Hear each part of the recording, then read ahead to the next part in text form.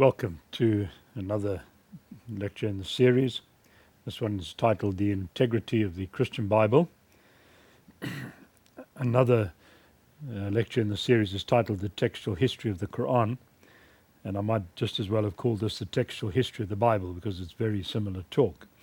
And what we're going to look at is the integrity of the script as it has been preserved and as it has been handed down to us over 2,000 years since the Bible was completed. How authentic is our scripture? I read many books today that attack the integrity of the Holy Bible, claiming that the four Gospels of the New Testament were fabricated dates later than people believe they were first written. I hear others saying that the Christianity of the New Testament was just one of a diversity of different interpretations of Jesus' teaching, and that other writings such as the Gnostic Gospel should be given equal authority to the Christian Bible.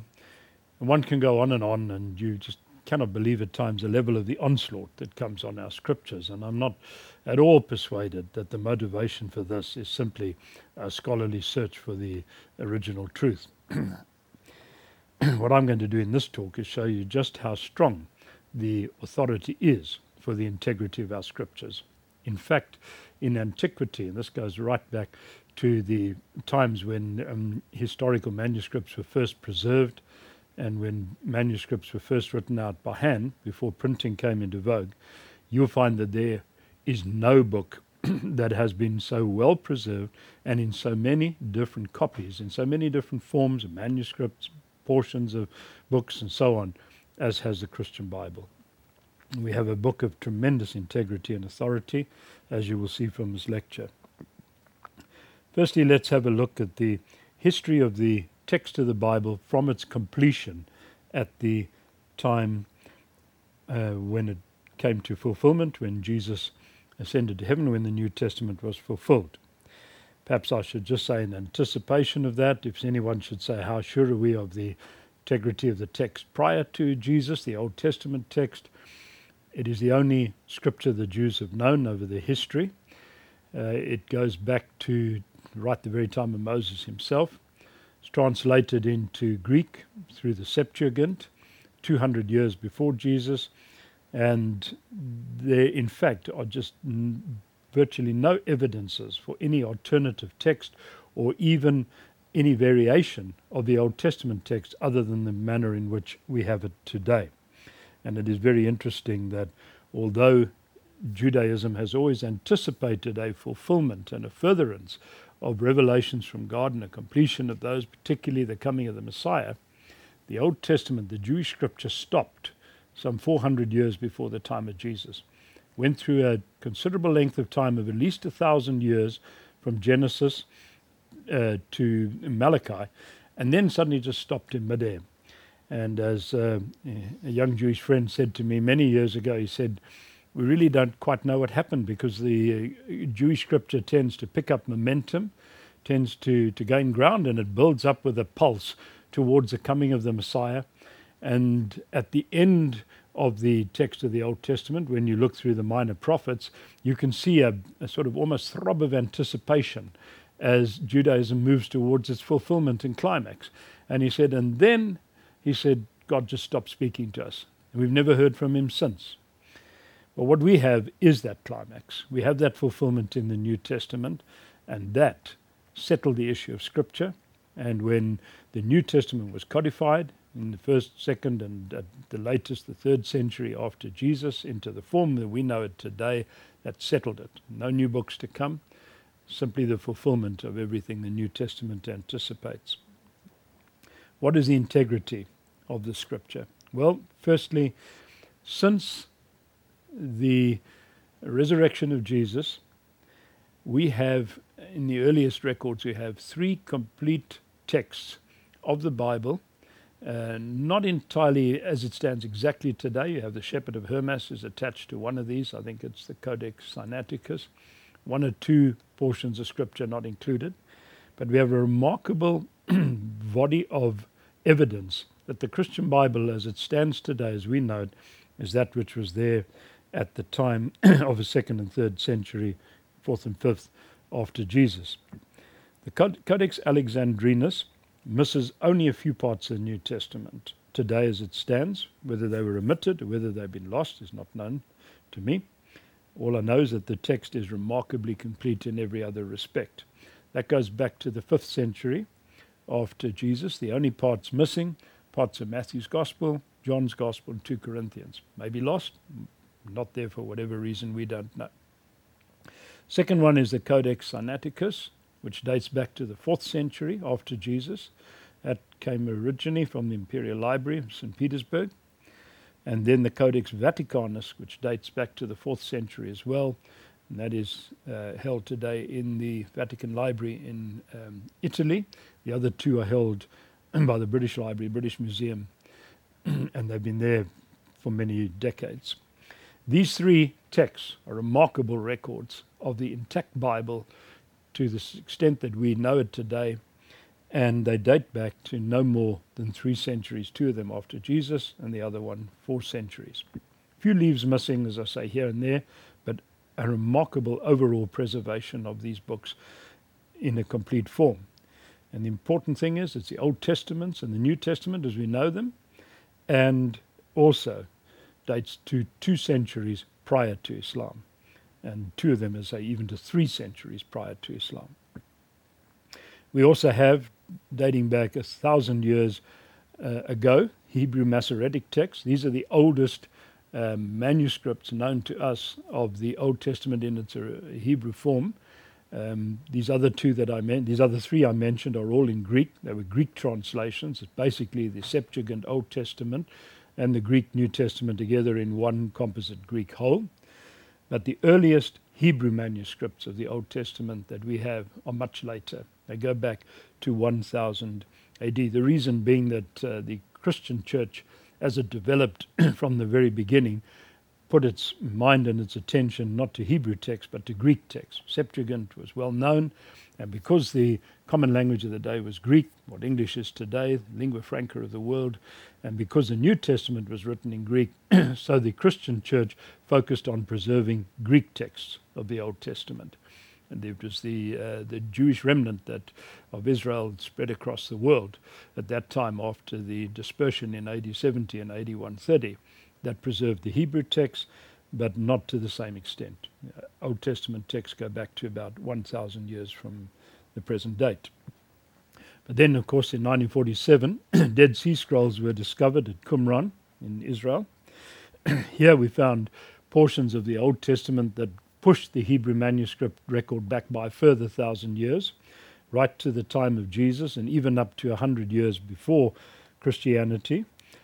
At least 2 almost complete texts of Isaiah survived here. They're 2,000 years old. Many other parts of the Old Testament, different portions of them were found. The remarkable thing about the discovery of Isaiah is that you have now actual documentary evidence that the predictions of the virgin birth of Jesus in Isaiah 7:14, the foretelling of the coming of the Son of God, the deity himself, in Isaiah 9:6-7, and the death and resurrection of Jesus as an atonement for our sins in Isaiah 53:1-12, are all recorded in these 2 manuscripts and are there in a handwritten text remaining to the present day. We then also have the Latin Vulgate, which is a translation into Latin done by Jerome in the 4th century. That we have to this day, that survives and is evidence again of the integrity of the whole Bible as early as the 3rd century after Jesus. And then we have, by the end of the 4th century after Christ, anything up to 4,000 manuscript evidences of New Testament books. Some cases whole books, some cases just a page, just a fragment, portion, or even a combination of books of the New Testament together. But by historical standards, an awesome number of manuscripts surviving. 4,000 manuscripts of the New Testament. There isn't the remotest evidence for any other book of comparable antiquity in manuscript form from the time of Jesus himself. Say the writings of Cicero or Julius Caesar and others. In their case, most of the texts that survive is just a handful of them from about the time of the Masoretic texts, about 1,000 years after Christianity was founded.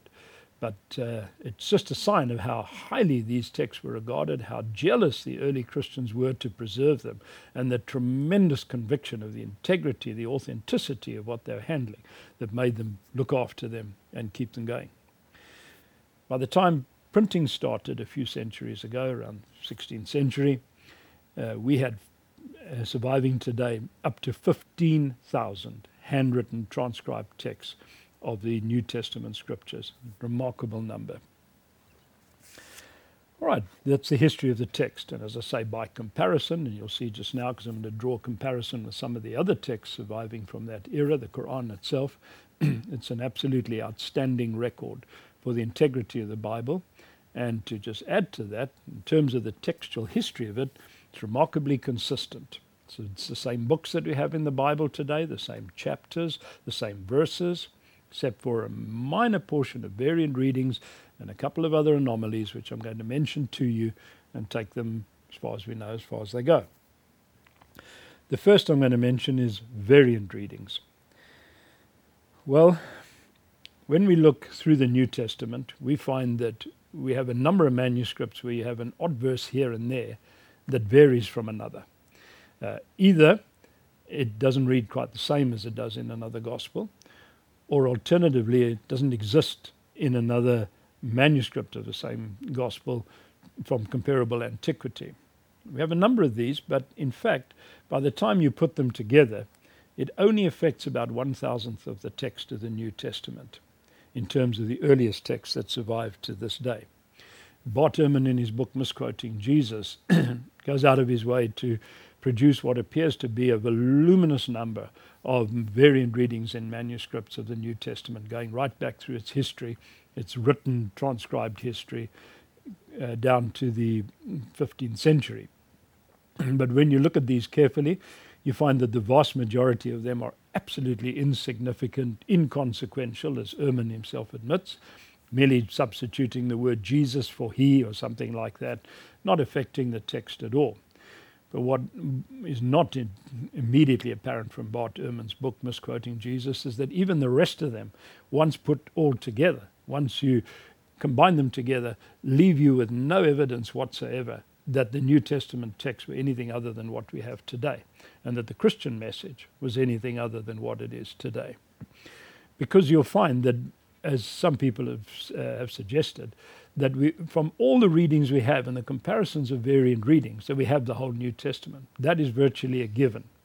The variants are different transcribing, sometimes textual errors, sometimes deliberate errors made by scribes who thought they were improving the text or removing a difficulty.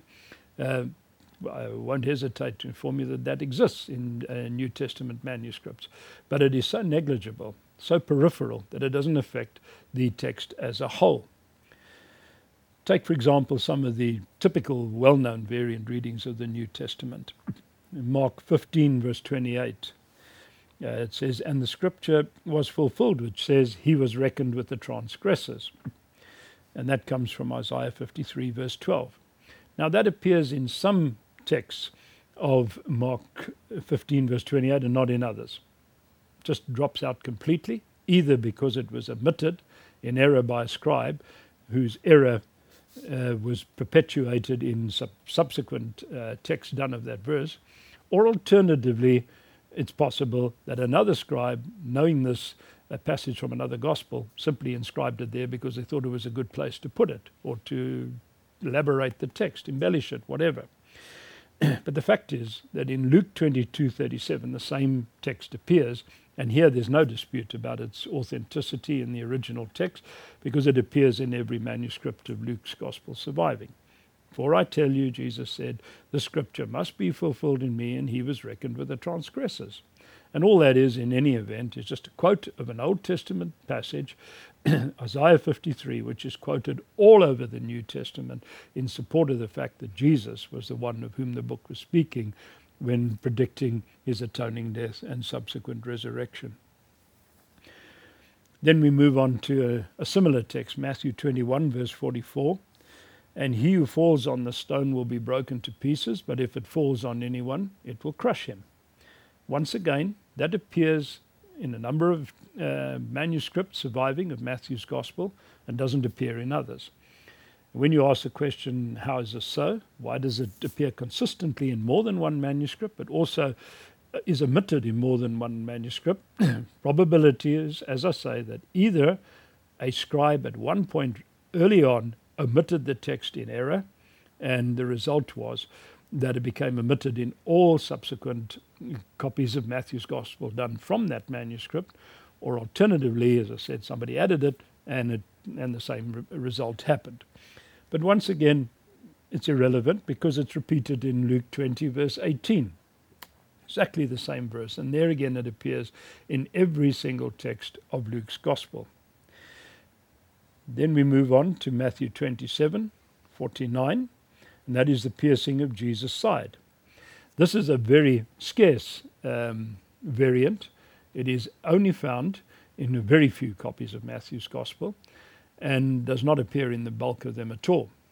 But again, this is a perpetuation of a verse found without any question at all regarding its authenticity in John 19, verse 34, where it says, one of the soldiers took a sword and had pierced his side, and at once there came out blood and water.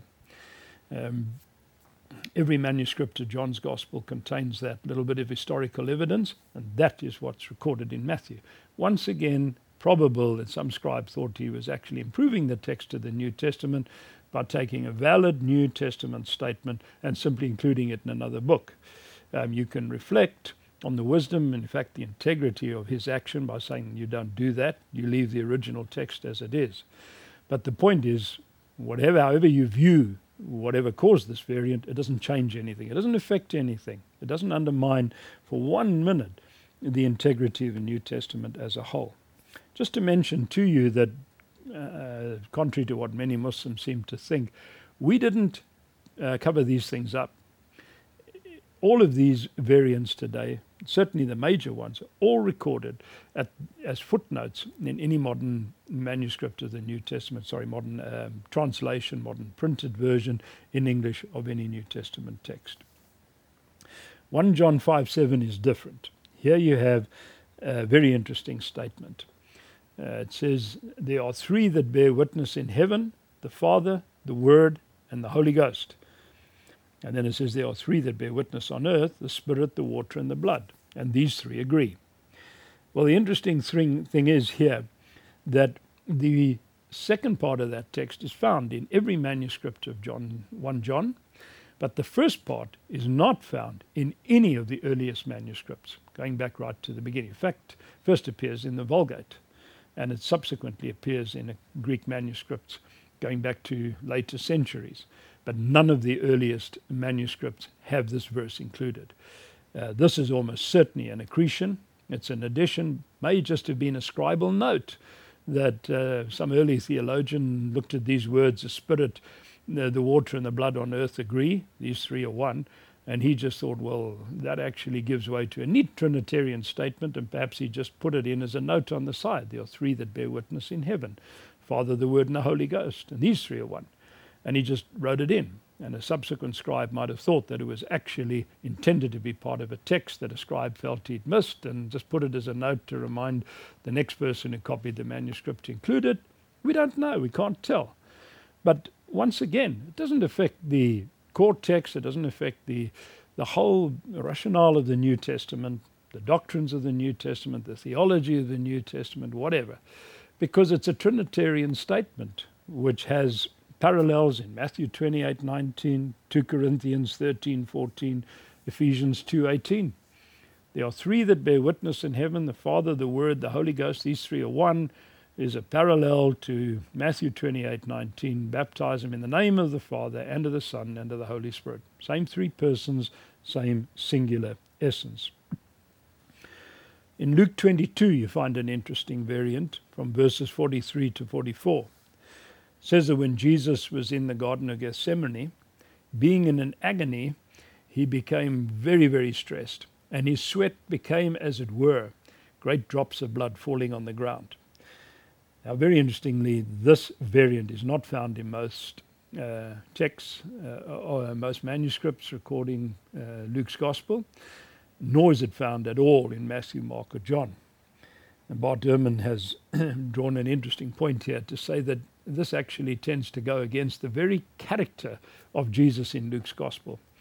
If you read Mark's Gospel, the Jesus of Mark's Gospel is a man of action. He's on the go all the time. The word immediately appears a number of times in Mark's Gospel, almost invariably describing Jesus' next step in his ministry. It shows that he had almost a sort of urgency about him, an apprehension at times you find all over Mark, especially in the Garden of Gethsemane, when he himself, as in Matthew, cried out to God, and on the cross cried these words out, my God, why have you forsaken me?"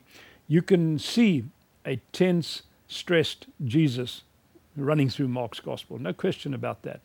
Whereas the Jesus of Luke, as Ehrman correctly points out, actually seems to be in control of every situation, always at peace with himself, always serene, even on the cross, when his words are towards the people who've crucified him, "Father, forgive them, they know not what they do," and so on. You can't help but notice that contrast if you read Mark and Luke between the Jesus of the two Gospels. In my view, all they're doing, Mark himself, perhaps having written his Gospel on the authority of Peter, which Papias records in his early writings, Peter himself was an impetuous, impulsive person.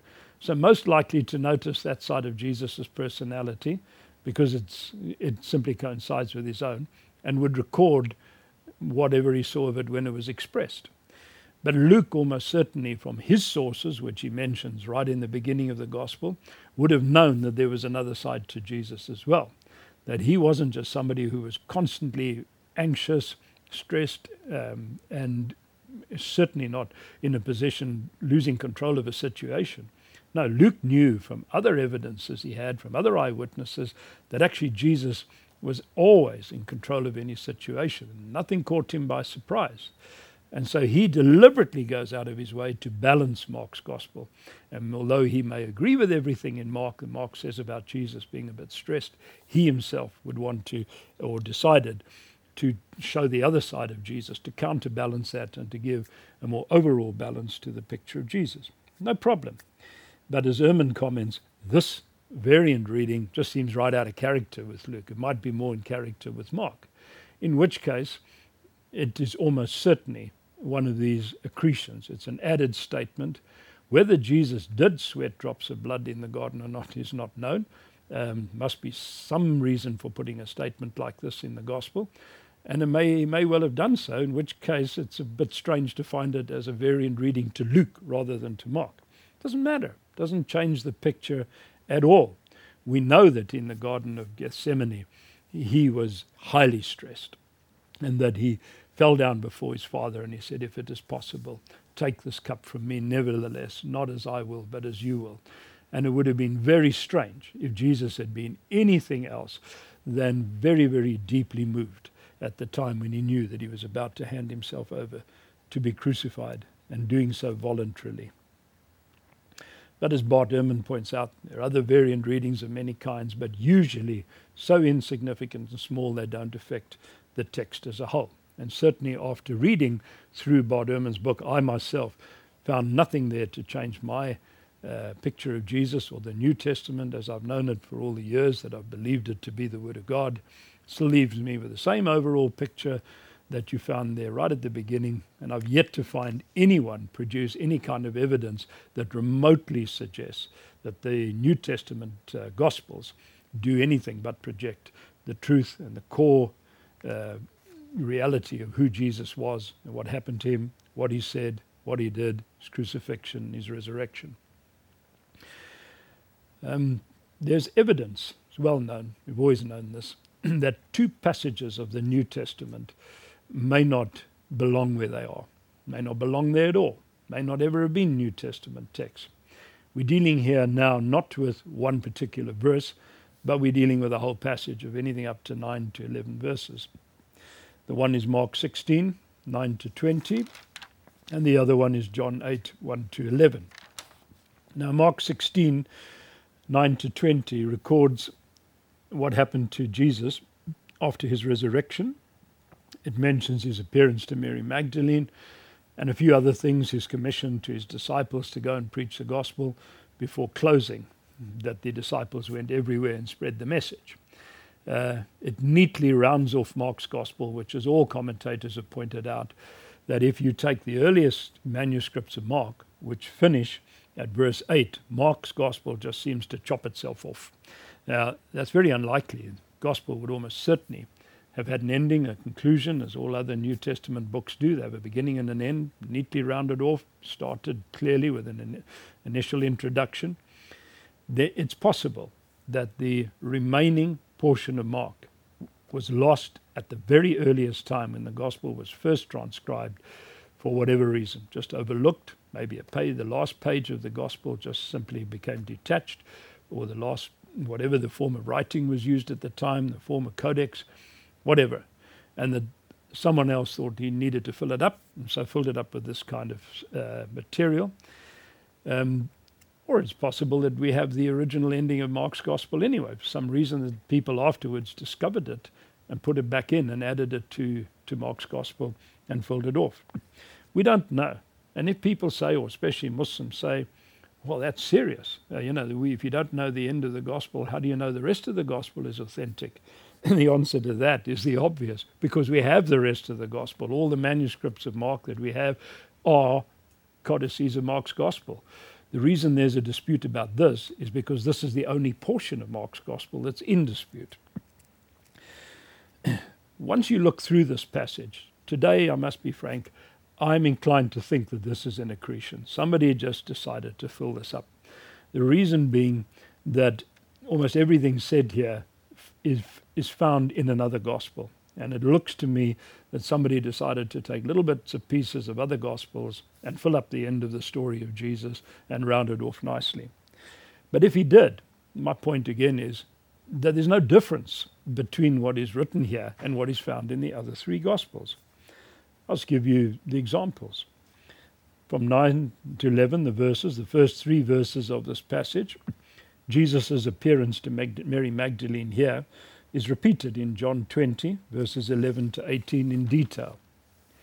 Then when you go further, you find that his brief appearance to two other people is mentioned in one verse, parallels the story in Luke's Gospel, where Jesus met two men coming on the road to Emmaus and discussed with them and went and had dinner with them and was manifested to them. That's Luke 24, 13 to 35. This is why today I'm inclined to think that this little paragraph in Mark's Gospel, rounding it off, about which we're discussing, about which there's a dispute, actually is an accretion, because it paraphrases Luke and just puts everything Luke says into one sentence, that Jesus met two others on a road and became known to them. It's a summary of what's in Luke's Gospel. And then you find that the commission to the disciples to go out and evangelize is repeated in Matthew 28:19 and Luke 24:36 to 43 in different words. In Mark, it's go and preach the gospel to every creature. Then you come to Jesus' ascension to heaven. And we know that from the Matthew's Gospel. We know that from the book of Acts. The narrative follows the same sequence as the other three Gospels, and the material there is repeated in those Gospels. So once again, there's no material difference. And the key issue here is not whether you've got peripheral, little negligible evidences that the text is not 100% perfect, therefore it's untrustworthy. That's not the case at all. It's the very peripheral, negligible nature of these variant readings that makes them of little consequence and validates the core text. I might say that no book in history has come down perfectly preserved. Not a manuscript, a form of a scripture or a writing or ordinary book or whatever. All the ancient books that were transcribed by handwritten copies from one generation to another show variations and show accretions and things in a very similar sort of fashion, and that includes the Quran without any exception, as I've shown in the parallel talk to this one on the textual history of the Quran. Let's have a look at the other one mentioned here, and that is John 8:1 to 11. In this case, we have the story of the woman caught in adultery. Now here I have to admit that there's no parallel to this anywhere in the other Gospels. And there's no question that this is a unique narrative, stands by itself. Question is whether it belongs in John 8, 1 to 11 or not. The story, as you know, is of a woman who was caught in adultery by the scribes and Pharisees. They dragged her before Jesus and said, the law of Moses says she should be stoned. What do you say about her? And as Jesus bent down to write on the ground, they thought they had him against the wall, so they pressed him. And then he stood up and he said, let him who is without sin among you be the first to cast a stone at her. But John says, or this little narrative says, that as Jesus bent down again to write on the ground, one by one, beginning from the eldest, they went out till the woman was standing alone before him. And Jesus said, where are they? Woman, has anybody condemned you? She said, no. And he said, neither do I condemn you. Go and do not sin again. Everybody knows that although that story is unique, not paralleled anywhere else, it's entirely consistent with what we know about Jesus, his teaching, and everything else in the four Gospels. But in this case, there's very strong evidence that it belongs exactly where it's found in John 8. Just to mention to you, some Gospels it's attached to John at the end. In fact, one or two manuscripts it's even attached to Luke, which appears that it was known to be a core part of New Testament text. But the early transcribers weren't certain where it belonged, so they simply added it. But let me give you the evidences that show that this is real Johannine literature. In other words, whoever wrote John's Gospel wrote this passage as well, because he uses the same word forms, descriptions, style, everything. And not only that, John's Gospel is missing something without a narrative right in there, because this is the style John uses in his Gospel. Well, let's have a look at them. Firstly, John brings out in his Gospel, from beginning to end, a contrast between the ministry of Moses and the ministry of Jesus. I'll give you an example. John 1:17, you get the definitive statement in this connection. For the law was given through Moses, but grace and truth came through Jesus Christ.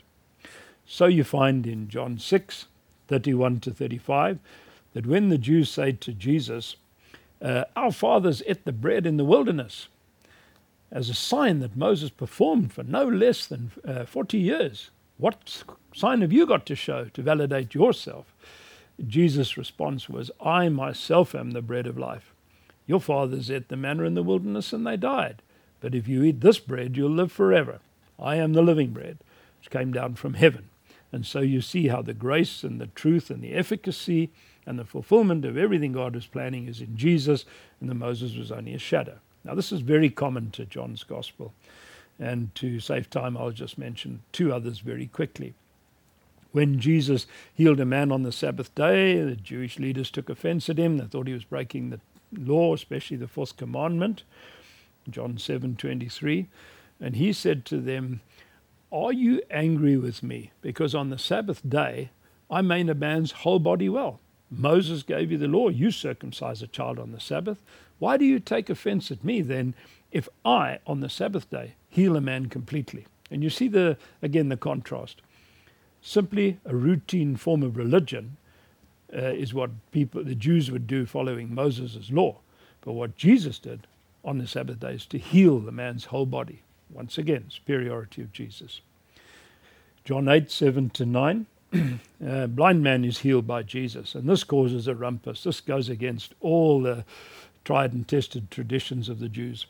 So they come up to this young man and they say to him, give God the praise. We know that this man Jesus is a sinner because he breaks the Sabbath. He shouldn't be doing this. The man looks at them. He says, I don't know all your theology and all that. He said, that I don't know. Whether he's a sinner or not, I couldn't tell you. He said, but one thing I do know. He made my eyes see again. He said, let me tell you this, never since the world began has it ever been heard that a man opened the eyes of another man born blind. You see, what he's saying is, Moses may have performed miracles. Moses may have given you your law by which you say that this man doesn't match up. He said, but I'm telling you that he superseded anything Moses ever did by giving me perfect sight. Now, in this passage that we're considering, that's exactly what comes to the fore again. It's typically Johannine stuff. The scribes and the Pharisees catch a woman in the act of adultery.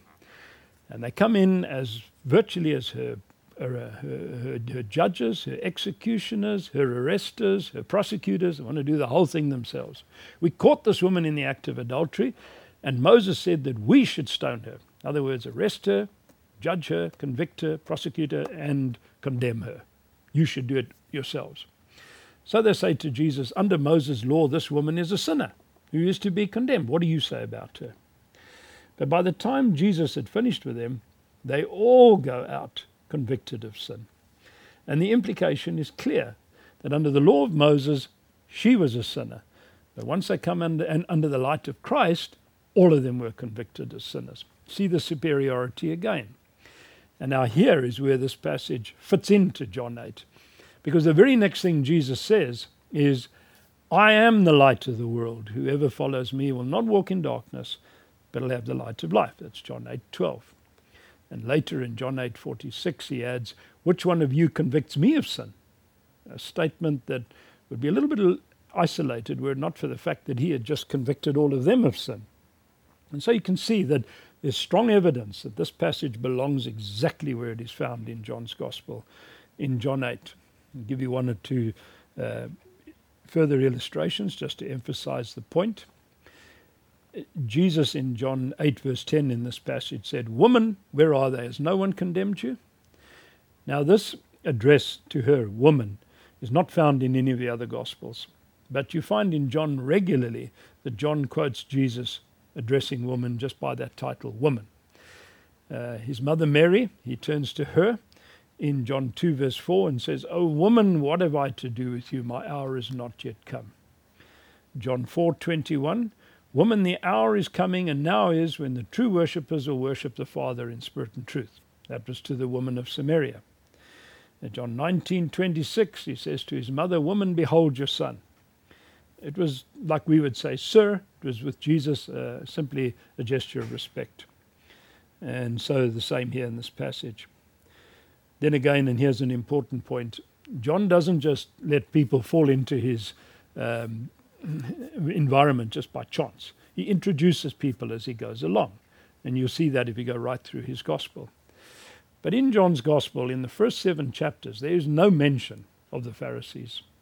But suddenly when Jesus says, I am the light of the world, says the Pharisees argue with him and they say, you're bearing witness to yourself.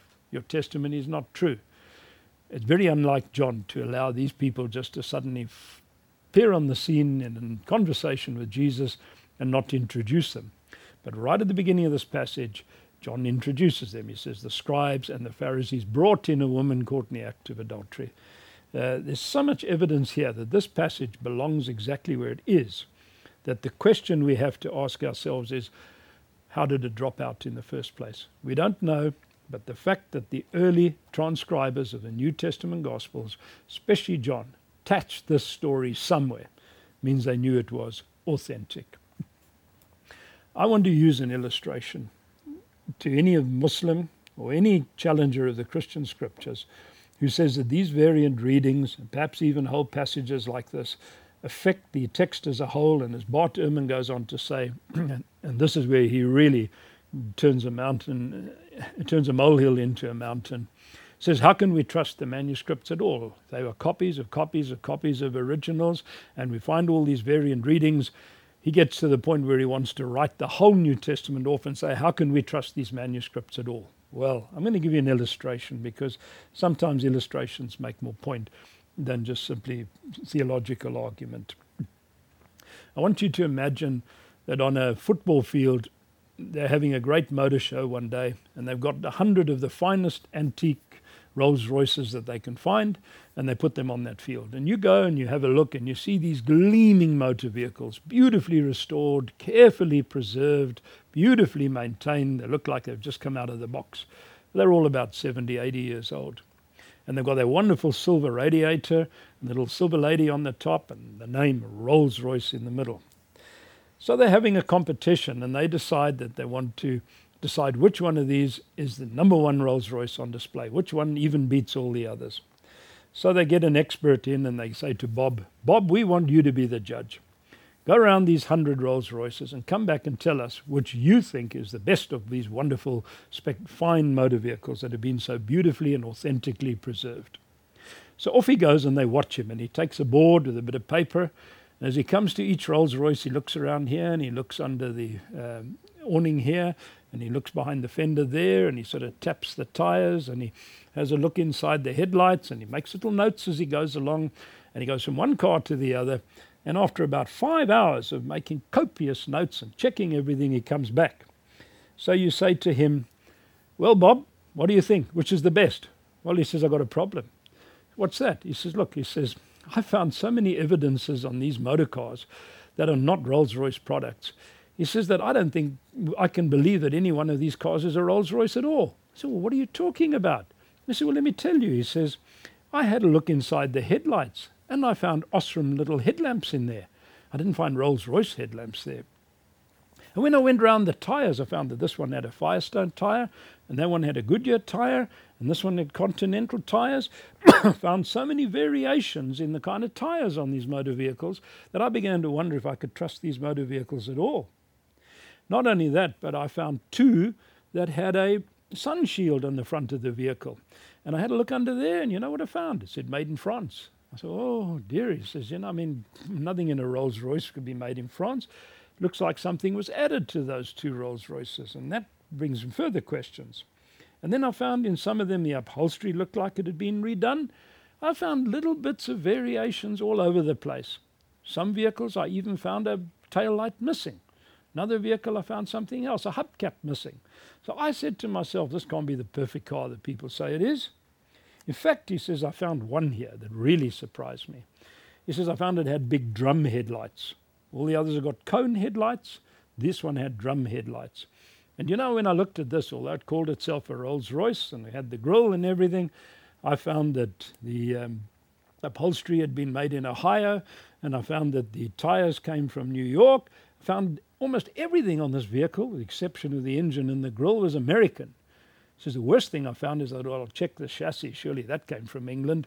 And he says, no, I see in there made in Massachusetts. I said, well, this vehicle is just a charlatan. It can't be a Rolls Royce at all. So he says, I just can't accept it. Any one of these vehicles is a genuine Rolls Royce. Sorry, game over. Well, what would you say to him? I know what I would say. I would say, listen, buddy, why don't you just get into one of these cars with me and take it for a drive? When you've driven it, you'll find out what a Rolls Royce is. You'll be left with no doubt whatsoever as to what kind of car this is. You see, what Bob is doing is just picking on little things. I mean, this is now the 21st century. You're not going to find original Rolls-Royce tyres or headlamps or things in those vehicles. Given a period of time, you expect those variations. The core of the vehicles is still Rolls-Royce. Every one of them is. No question about it, especially the engine. I had the privilege of driving a Rolls-Royce once to a motor show. A friend of mine owned it and asked me to drive it. 20 miles there and 20 miles back. And it was one of these big vintage vehicles.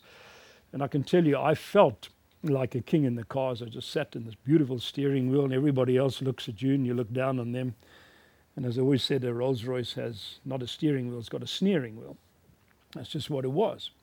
And you may not have known as I repeated the story, and Bob obviously didn't know, that between 1922 and 1930, Rolls-Royces were manufactured in Massachusetts in the United States of America. And they were distinguished by their drum headlights. And that's why that one had so much American material. And it's the same with the scriptures. Matthew, Mark, Luke, and John are not here today for us to ask why some of these anomalies exist in their texts. Not only variant reading or textual variants, but even some of the actual core content of the Gospels, which tends to vary from one to another. We don't know these things today. But to go back to the original Rolls-Royce, the very earliest ones, there was a gentleman by the name of Henry Royce. And in the early days of making motor vehicles in England, this is right at the beginning of the 20th century, he decided to make his own motor vehicle. Paid all the time and attention he could to it, and created a vehicle which he called the Royce car, nothing else. But there were so many individuals creating motor vehicles in those days. And he was only one of them, so nobody paid much attention to him or noticed him. Also, he didn't market these vehicles well himself. He spent all his time in his factory looking after the car. But the thing about Henry Royce was that he was a perfectionist, and he was determined that he was going to make his car really well, going to give it individual attention, look after it, and really produce a fine motor vehicle. Anyway, certain gentleman by the name of Charles Rolls, who knew nothing about motor vehicles, he couldn't have put a carburetor together, heard about Henry Royce, and he said, I better go and visit him. I hear he's got a pretty nice car. So he goes down and he says to Royce, can I drive your car? He said, yes, sure. And he hadn't driven it a mile or two, and he said, Royce, this is the finest motor vehicle in England. He said, I've driven all the motor vehicles around here. I'm helping to promote them, even sell them. That's my job. I'm a salesman. He says, but you've got such a magnificent car. He said, why is it that you can't sell this vehicle? Well, I don't know, he says. I do my best. Rolls said, do you do anything to try and sell it, to promote it? Oh, I haven't got time for that. He says, I've got to spend all my time making this car. He says, the only way I produce a car like this. So Rolls looked at him, his famous story. He said, you know what, Henry, you make the cars, I'll sell them. That's why Rolls-Royce is the finest motor vehicle in the world to this day. Point I'm making is that the moment Charles Rolls got in the vehicle and drove it, now he saw what it was. You can make other vehicles look as fine as a Rolls-Royce.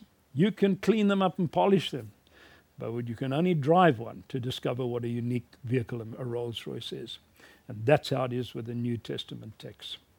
I would have said to Bob, pick one of these Rolls-Royces and take it for a drive, and you'll find out what it is.